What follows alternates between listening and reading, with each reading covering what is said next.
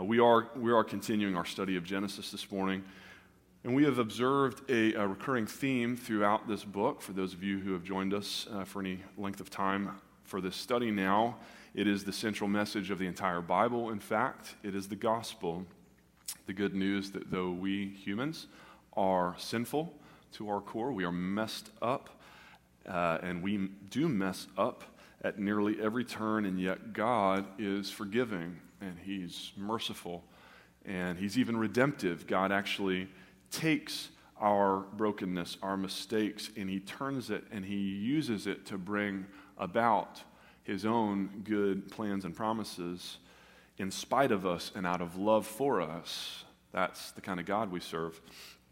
God did that for Adam and Eve, we saw. He did it for Noah. He did it for Abraham multiple times. He did it for Jacob's father, Isaac. And we've already seen Him do it for Jacob. Jacob, who his faithless deception, he tricked Esau out of his birthright. He tricked his father Isaac out of his blessing.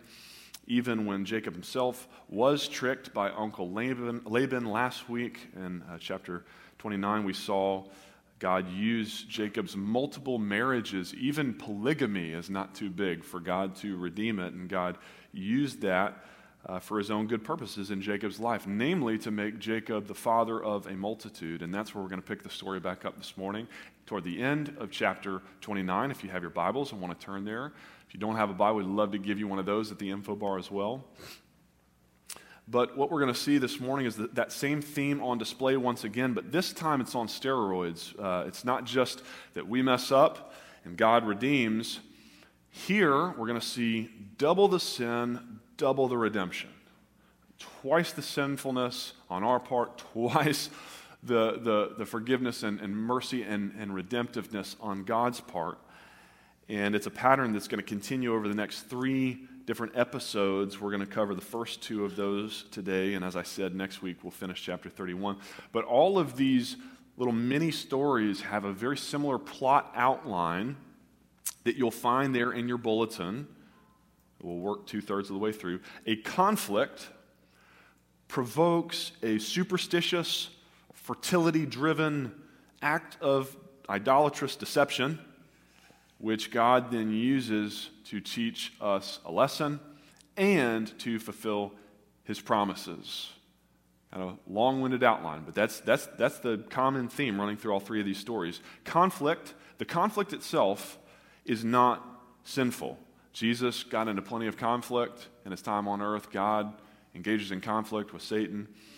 The double sin that we're referring to, and we're going to see in each of these stories, occurs when conflict provokes Leah and Jacob and Rachel here to resort to pagan superstitious, and to idolatrous deception in order to get the thing that they want most in life, which is not God. So that's superstition, the way that they go about getting it, and the thing that they're trying to get, not God, both sinful.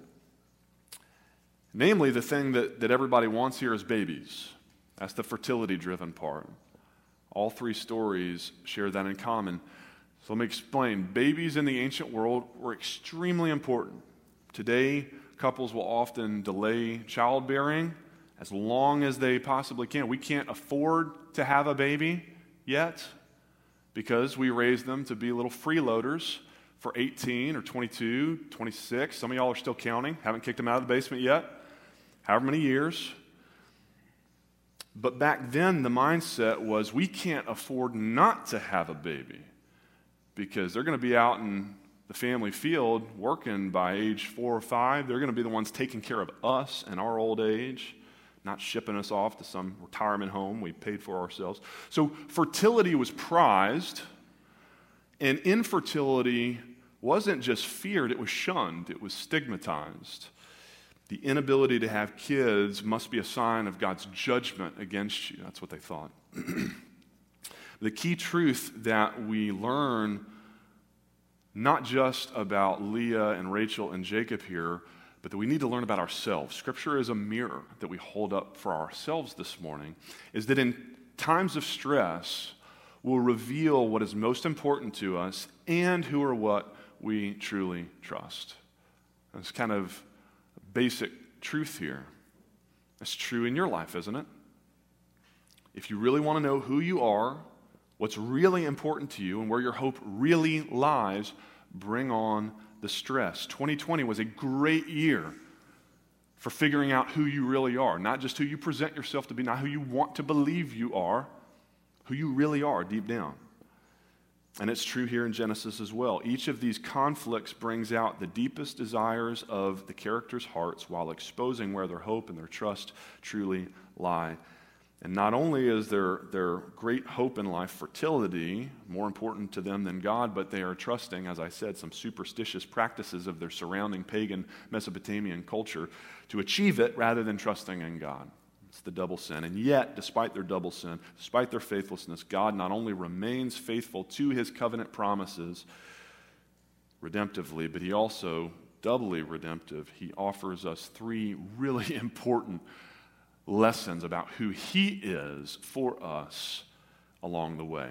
Now, typically I make you stand for our scripture reading, but since we're going to cover over 100 verses in these next 2 weeks, and the theme is that God is merciful, I thought that I would give your legs a break this morning. But let me open us with a word of prayer before we dive in. Heavenly Father, we turn to you now again, asking you to do what only you can do, Holy Spirit, to unstop deaf ears, to open blind eyes, to soften and touch hardened hearts, to see and to hear and to experience your mercy as if anew this morning.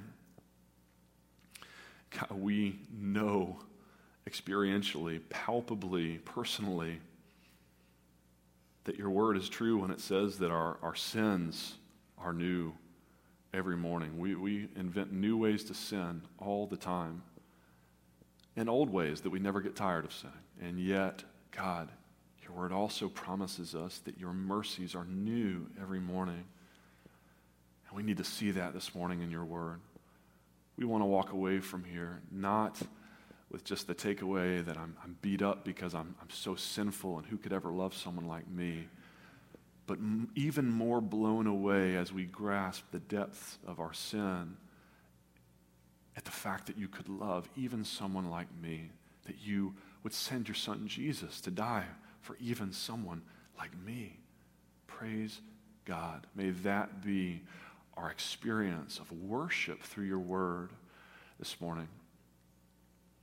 God, we pray this for our good, our growth, our sanctification, our godly growth in godliness, but also for your glory, most of all. In Christ's name, amen.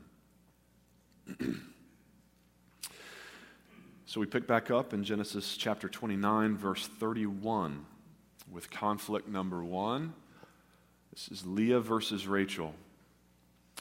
Leah versus Rachel. When the Lord saw that Leah, verse 31, was hated, he opened her womb, but Rachel was barren. Now, hated here is used in the relative sense. Verse 30 had told us that Jacob loved Rachel more than Leah. So he might love them both, but compared to the way he feels about Rachel, what he feels toward Leah looks like hatred. And because of that, God has compassion on Leah. He showed her extra favor and blessing because, as we already saw in our call to worship, God is near to the brokenhearted. Verse 32, Leah conceived and bore a son, and she called his name Reuben, for she said, because the Lord has looked upon my affliction, for now my husband will love me.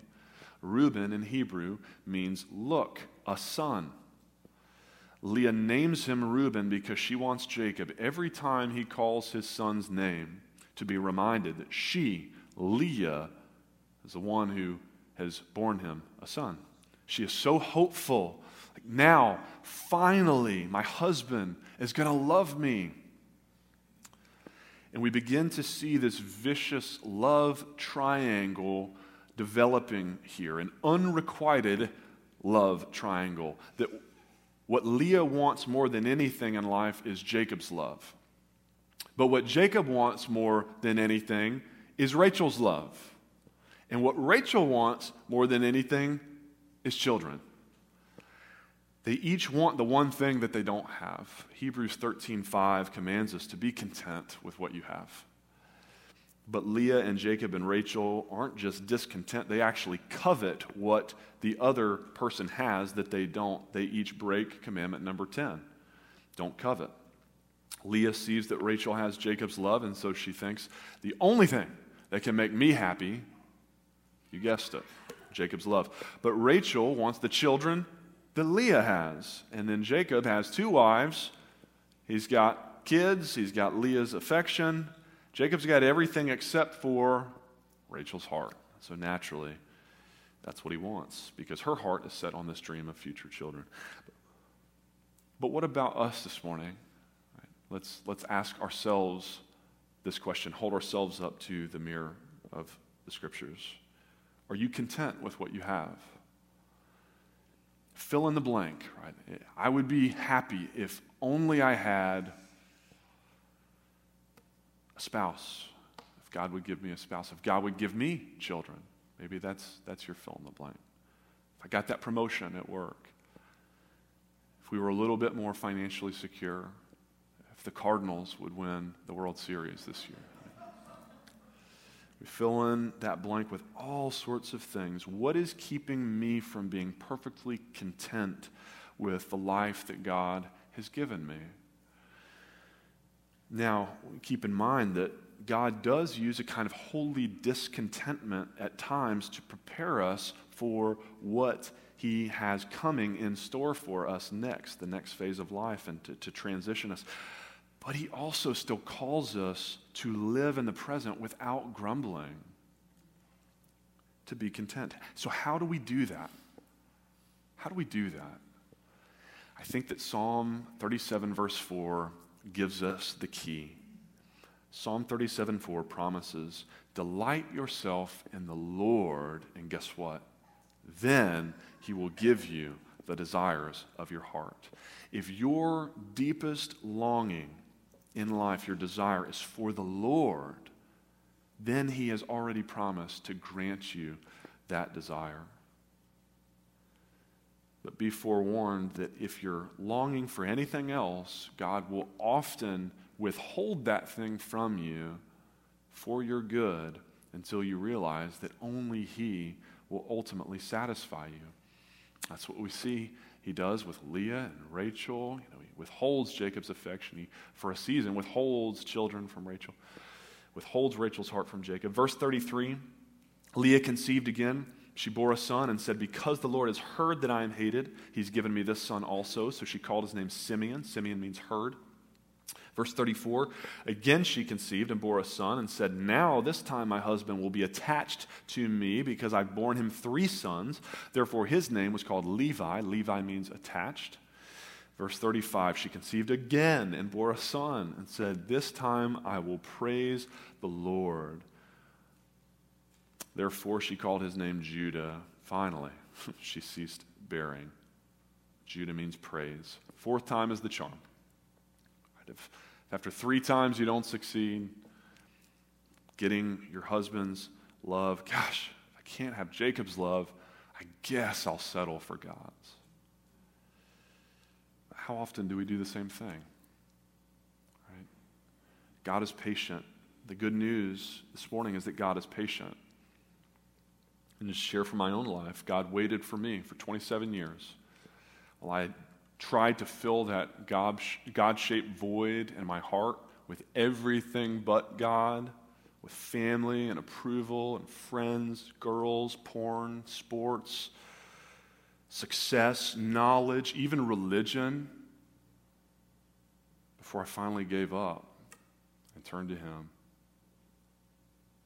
So I just encourage you this morning, if you're not there yet, if you're here this morning and you are still searching desperately for something to fill that void, if you're still searching but you're not yet drowning, I want to encourage you, like our friend Dory says, just keep swimming. Like, swim harder, because for most of us, we will not give up and reach for the lifeboat until we are absolutely drowning. Swim harder and realize you will not make it to shore on your own. You need a Savior. You need Jesus. Chapter 30 now. When Rachel saw that she bore Jacob no children, she envied her sister. She said to Jacob, "Give me children, or I shall die." Jacob's anger was kindled against Rachel, and he said, "Am I in the place of God, who has withheld from you the fruit of the womb?" Again, be careful desiring something more than you desire God. That is a great reason for him not to give it to you. Verse 3, Rachel said, "Here is my servant Bilhah. Go into her so that she may give birth on my behalf, that even I may have children through her," because that worked out so great for Sarah, Abraham's wife, when she did the exact same thing with her servant Hagar, you remember back in chapter 16. You're not laughing, you forgot the story. It did not work out well for Sarah. Rachel knew the story, but we are so forgetful too, aren't we? We fail to learn from others' mistakes. We think, oh, yeah, it worked out that way for them, but not me, in our pride. Or the definition of insanity, repeating the same thing over and over, expecting a different result. That's us and our sin, going back to the same sins over and over again, thinking they're going to make us happy this time. But do they? Verse 4, so she gave him her servant Bilhah as a wife, and Jacob went into her, and Bilhah conceived, and she bore Jacob a son. Then Rachel said, "God has judged me and has also heard my voice and given me a son." Therefore she called his name Dan. Dan means judged. Rachel says, God is setting things right for me at last. He's judging right. Verse 7, Rachel's servant Bilhah conceived again, and she bore Jacob a second son. And then Rachel said, "With mighty wrestlings I have wrestled with my sister and have prevailed." And so she called his name Naphtali. Naphtali means wrestling. Dan and Naphtali, judged in wrestling. Does it sound to you like Rachel was finally happy when she got the kids she's been waiting for all these years? Does it sound like she's finally fulfilled? It sounds to me like unless your desire is for the Lord, even if he does finally grant you that lesser longing of your heart, you're going to be left feeling empty inside if you're filling it with anything but him. Meanwhile, Leah, she is unlearning her lesson. She was finally praising God for Judah after her fourth child. Disappointment, still doesn't love me. But once this third woman enters the picture, Bilhah, and more importantly, a fifth and then a sixth son, now her 4 kids have competition for Jacob's fatherly affection. Now the birth wars are going to get kicked into overdrive. Verse 9, when Leah saw that she had ceased bearing children, she took her servant, Zilpah, and gave her to Jacob as a wife. And then Leah's servant Zilpah bore Jacob a son. And Leah said, "Good fortune has come." So she called his name Gad. Gad means good fortune. Leah's servant Zilpah bore Jacob a second son, and Leah said, "Happy am I, for women have called me happy." So she called his name Asher. Asher means happy. Is Leah actually happy? Does she really believe that she is experiencing good fortune? Or is she just trying to rub the scoreboard in Rachel's face? Check the scoreboard, 6-2. She's not happy. Other women may call her happy, but deep down, Leah and Rachel are both still miserable, discontent. And so they do some negotiating. This is where the superstitions come into play. Verse 14, in the days of the wheat harvest, Reuben went and found mandrakes in the field and brought them to his mother Leah.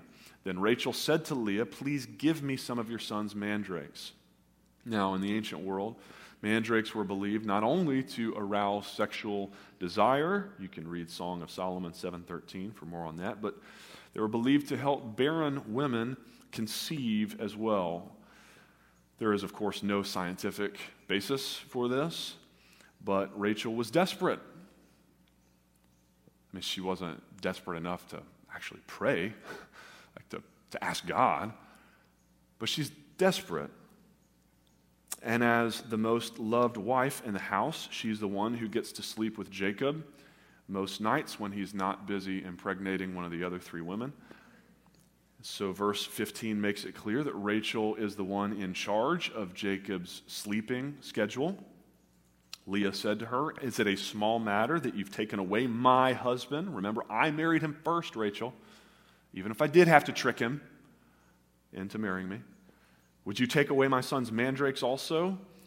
And so Rachel said, "Fine, he may lay with you tonight in exchange for your son's mandrakes." Rachel wants fertility help. Leah wants Jacob's warm embrace. It's a win-win. So verse 16, when Jacob came in from the field in the evening, Leah went out to meet him and said, "You must come in to me, for I have hired you with my son's mandrakes."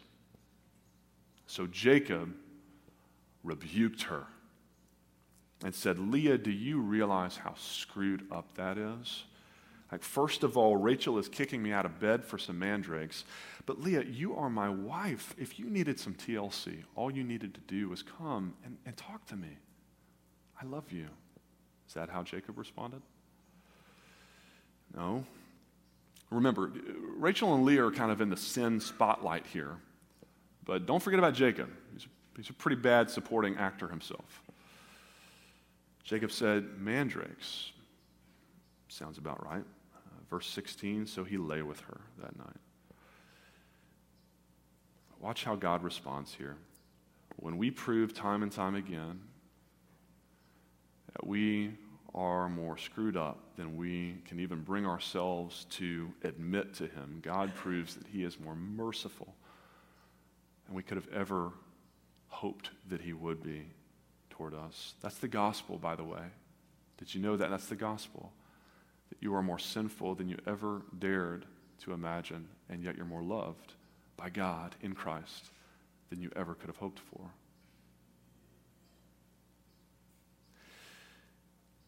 Does God rain down fire and brimstone on all 3 of them? Nope. Verse 17, God listened to Leah in spite of her sinful ways of going about this, purchasing a night with her husband. She conceived, and she bore Jacob a 5th son. Leah said, "God has given me my wages because I gave my servant to my husband." And so she called his name Issachar. Issachar means wages. Okay. So just when you thought that they couldn't get any more messed up, Leah just declared that Issachar was God's reward for her for sharing her servant Zilpah sexually with her husband Jacob. Leah thinks that God looked down from heaven on that decision and thought, "Wow, what an amazing wife." Leah, you are so selfless and loving that you would pimp your maidservant out to your husband like that for bragging rights over your jealous sister. Good job, Leah. That's the state of her theology. But once again, we can pause and look in the mirror, check our own theology this morning, your own view of God this morning. Be honest with yourself, with him. How often do you treat God like he owes you something? Perhaps it's not for prostituting your nanny out to your husband, but is it really that much less ridiculous to believe that God owes you something for attending church on Sundays, or for remaining faithful to your wife when others cheat, for working hard and being honest in your business when others lie and cheat to get ahead? Don't get me wrong, these are all good things, friends. but they don't earn you wages from God. He expects that of us. All that and more. Payment free. We are working on this right now with our daughter Ellery. We've been giving her an allowance, not because we owe her anything, but to try and teach her good money management skills. But the other day she said, "Daddy, I put all my toys away today after I played with them. That's not even on my chore list. Can I have extra allowance?" I was tempted to respond the way my father would have. Do you want the one-word answer or the two-word answer? But I'm a pastor, so I can't say those words. So I said, no. No, you can't have extra allowance. Like, what? Do you think that it's my job to pick up your toys that you played with, and you're doing me some big favor by doing that? But how often do we do the exact same thing with God? Like, I ask ourselves, I can't believe that God is allowing this thing to happen to me right now after all that I've done for him. Like, God owes me something. Anything. For what? For living the way that God has created me to? With the life, the breath that he put in my lungs? Ephesians 2:10 says we were created for good works. I'm not particularly impressed when my watch tells me the right time. That's just what it's created to do. The only thing that God owes us is just retribution when we don't do what we've been created to. The Bible calls this sin, and it says we do it all the time. No one is righteous, Romans 3. All have sinned and fallen short of the glory of God. That is the good purpose for which we were designed, the glory of God. But we fall short of it all the time. We live for our own glory instead of his. This is called sin. And yet, what is God's response to our sin? Surely this time it's going to be wrath and punishment. He's bringing down the hammer. Verse 19, get ready. Leah conceived again. She bore Jacob a sixth son. When we sin, God just keeps blessing us. Not because of us, in spite of us. Because he's gracious. He gives good gifts to his children, and he loves us in spite of us. Then Leah said, God has endowed me with a good endowment. Now my husband will finally honor me because I've borne him 6 sons. So she called his name Zebulun. Zebulun means honor. She wants Jacob's honor. She's come full circle, back once again to needing Jacob's approval. Verse 21, after that she bore a daughter and called her name Dinah, meaning vindication.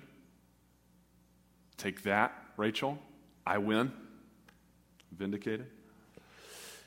And it is at that point, and not a moment sooner, that Rachel finally comes to the end of herself. Rachel has tried unsuccessfully 3-4 times now, turning everywhere else first other than God. She tried yelling at Jacob, give me kids. She tried relying on Bilhah, her servant. That didn't make her happy. She tried the mandrakes. They didn't work. Before she finally cries out to God in verse 22. That's how it is, right? Sometimes God has to bring us all the way to our knees, face down in the dirt. We have nowhere else to look but up before we can discover him. It's been there all along. Verse 22, then God remembered Rachel, and God listened to her, and he opened her womb. If God is listening to her, I take that to mean that Rachel is now finally speaking to him. She's finally praying. She's finally turning to the place, the one that she should have turned to all along. God, I tried talking to Jacob, to Bilhah, to Leah. It's finally time to give you a try here. Again, we need to ask ourselves this morning in the mirror, is prayer our first response, or is it your last resort?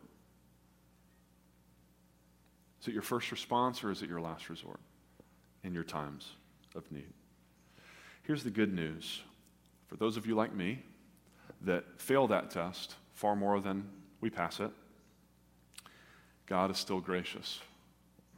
God is still merciful. God just keeps giving them kids and blessings. He does not deal with us according to our sins, nor repay us according to our iniquities. That is the good news. Our God does not give us what we deserve. The wages that we rightfully have earned. Romans 6:23 says the wages of sin is what? Death. Death. We can just listen to you explain it for us if you want. The wages of sin is death.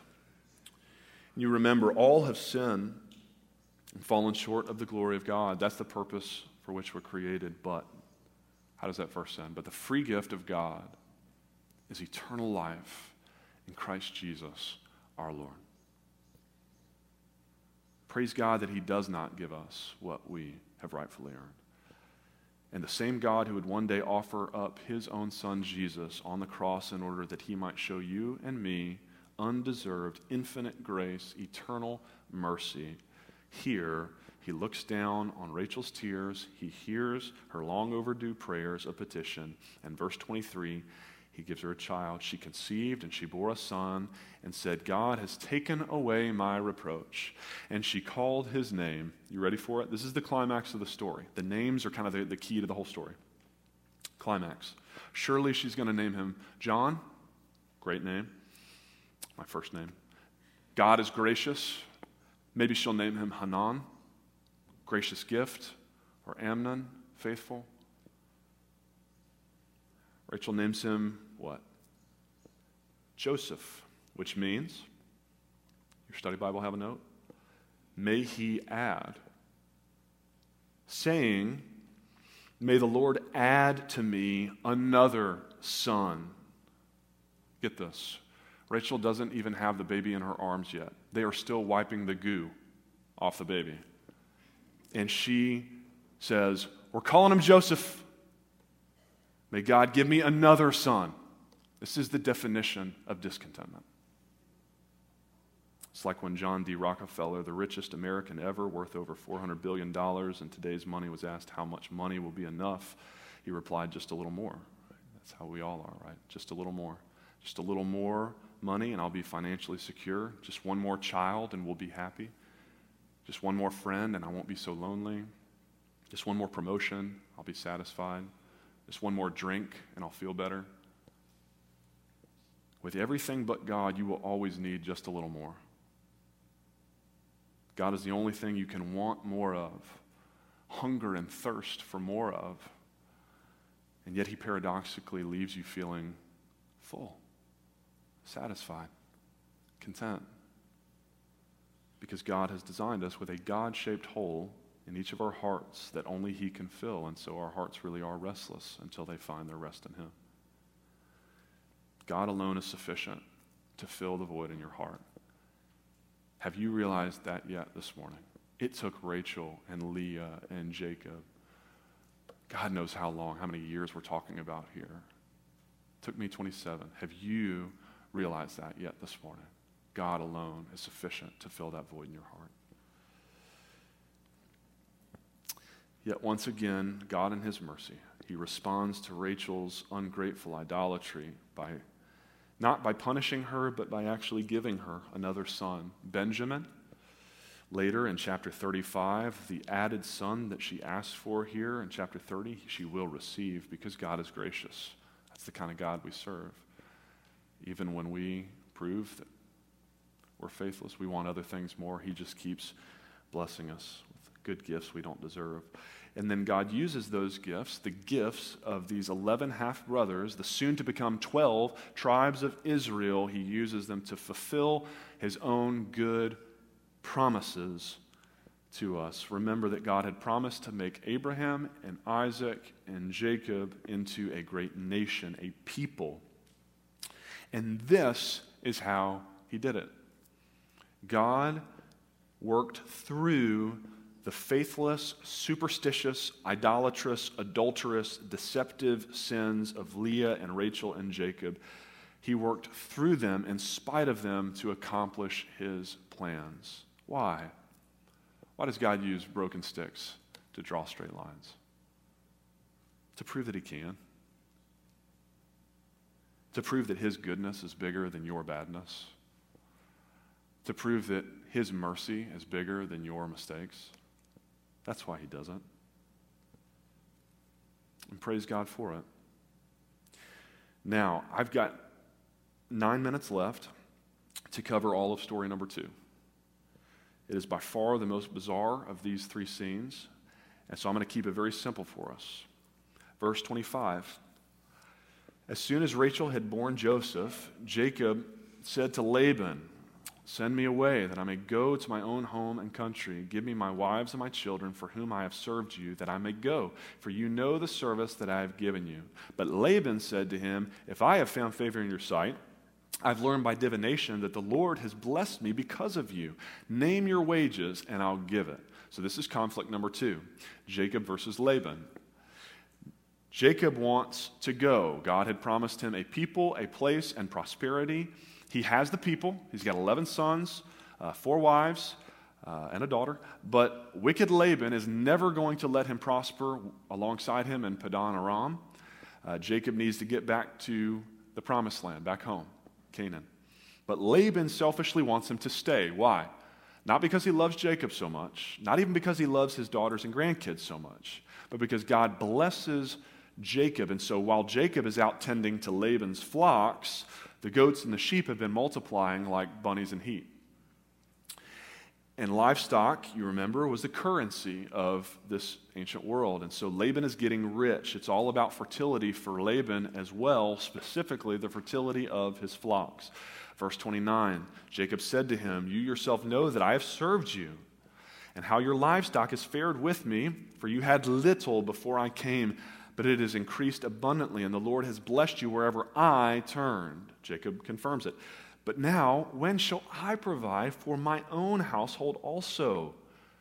It's like, just let me go home. But Laban won't relent. He says, "What shall I give you? Name your price." Everyone's got a price. But Jacob said, No. You shall not give me anything. You're not going to have any claim to the blessings that God alone is going to give me.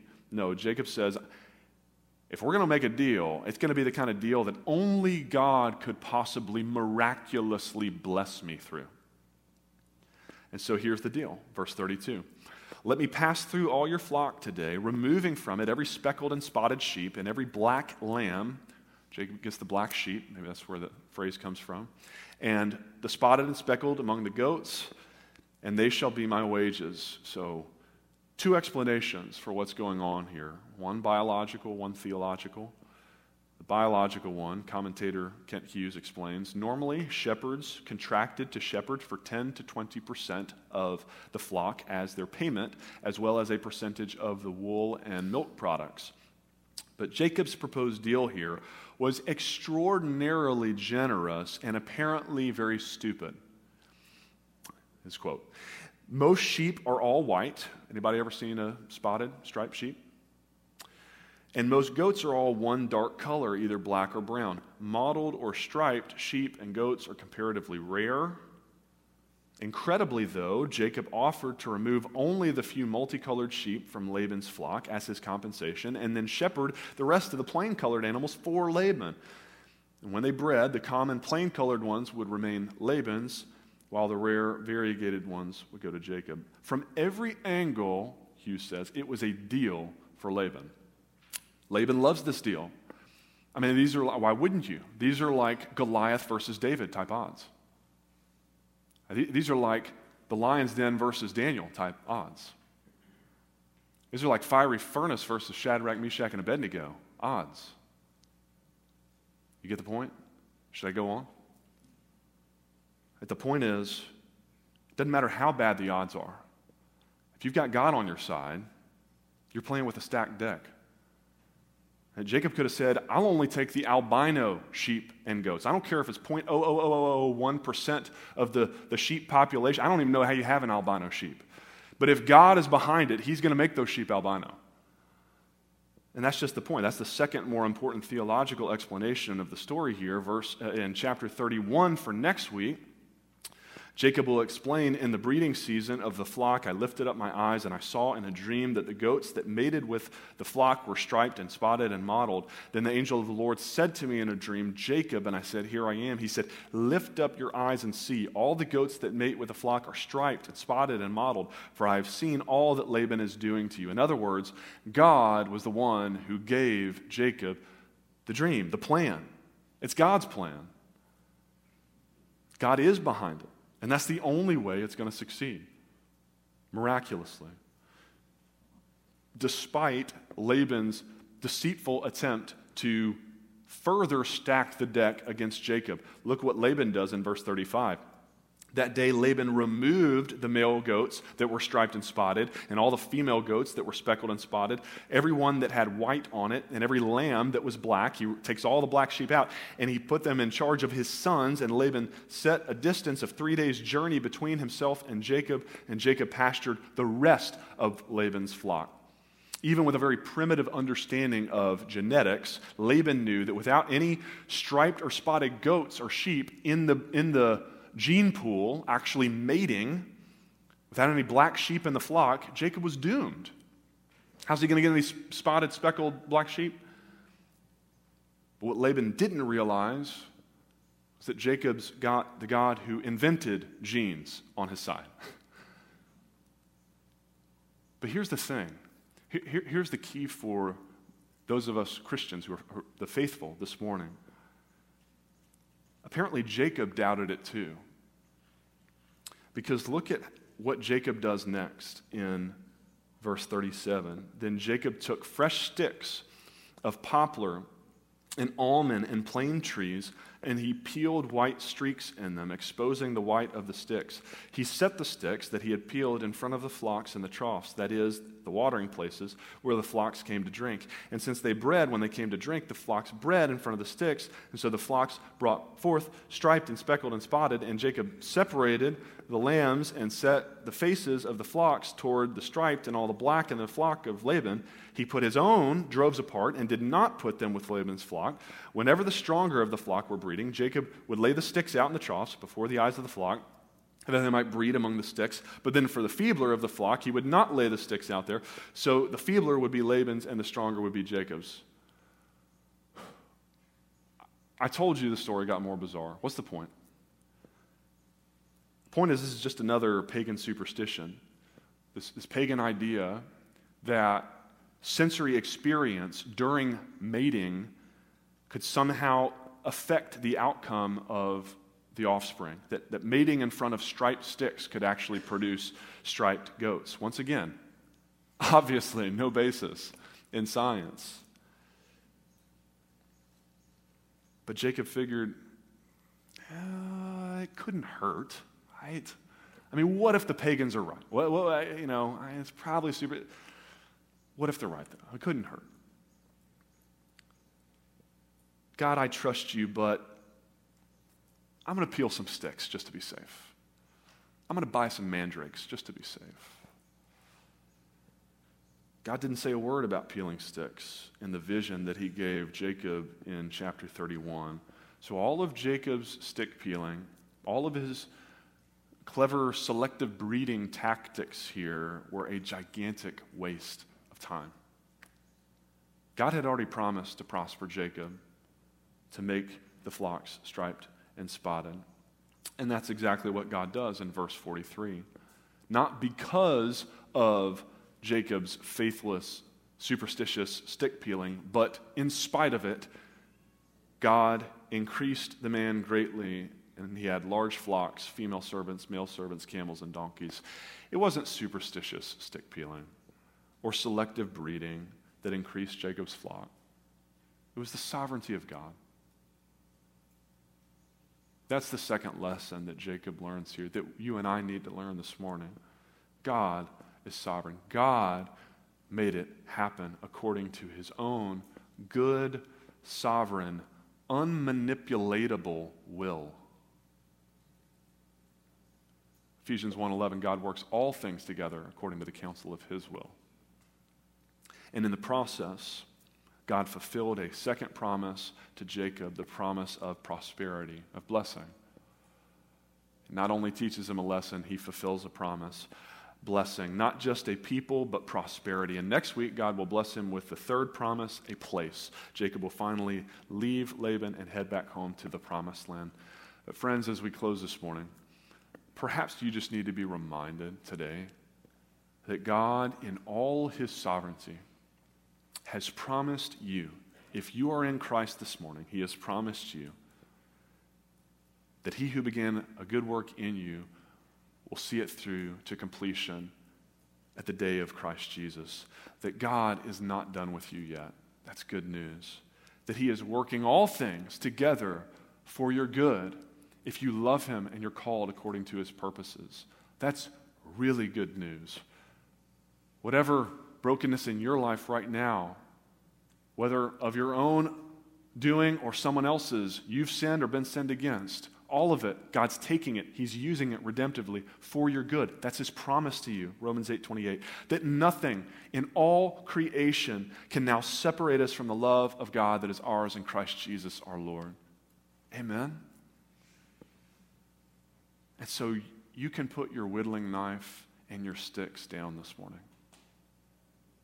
Your mandrakes down. All of your sheep sorting and your goat grouping, you can give it a rest. God doesn't need your help that much to accomplish his good promises in your life. He will do it. He has promised good to you. And in Christ Jesus, all of his promises find their yes and amen. Amen? Let's pray.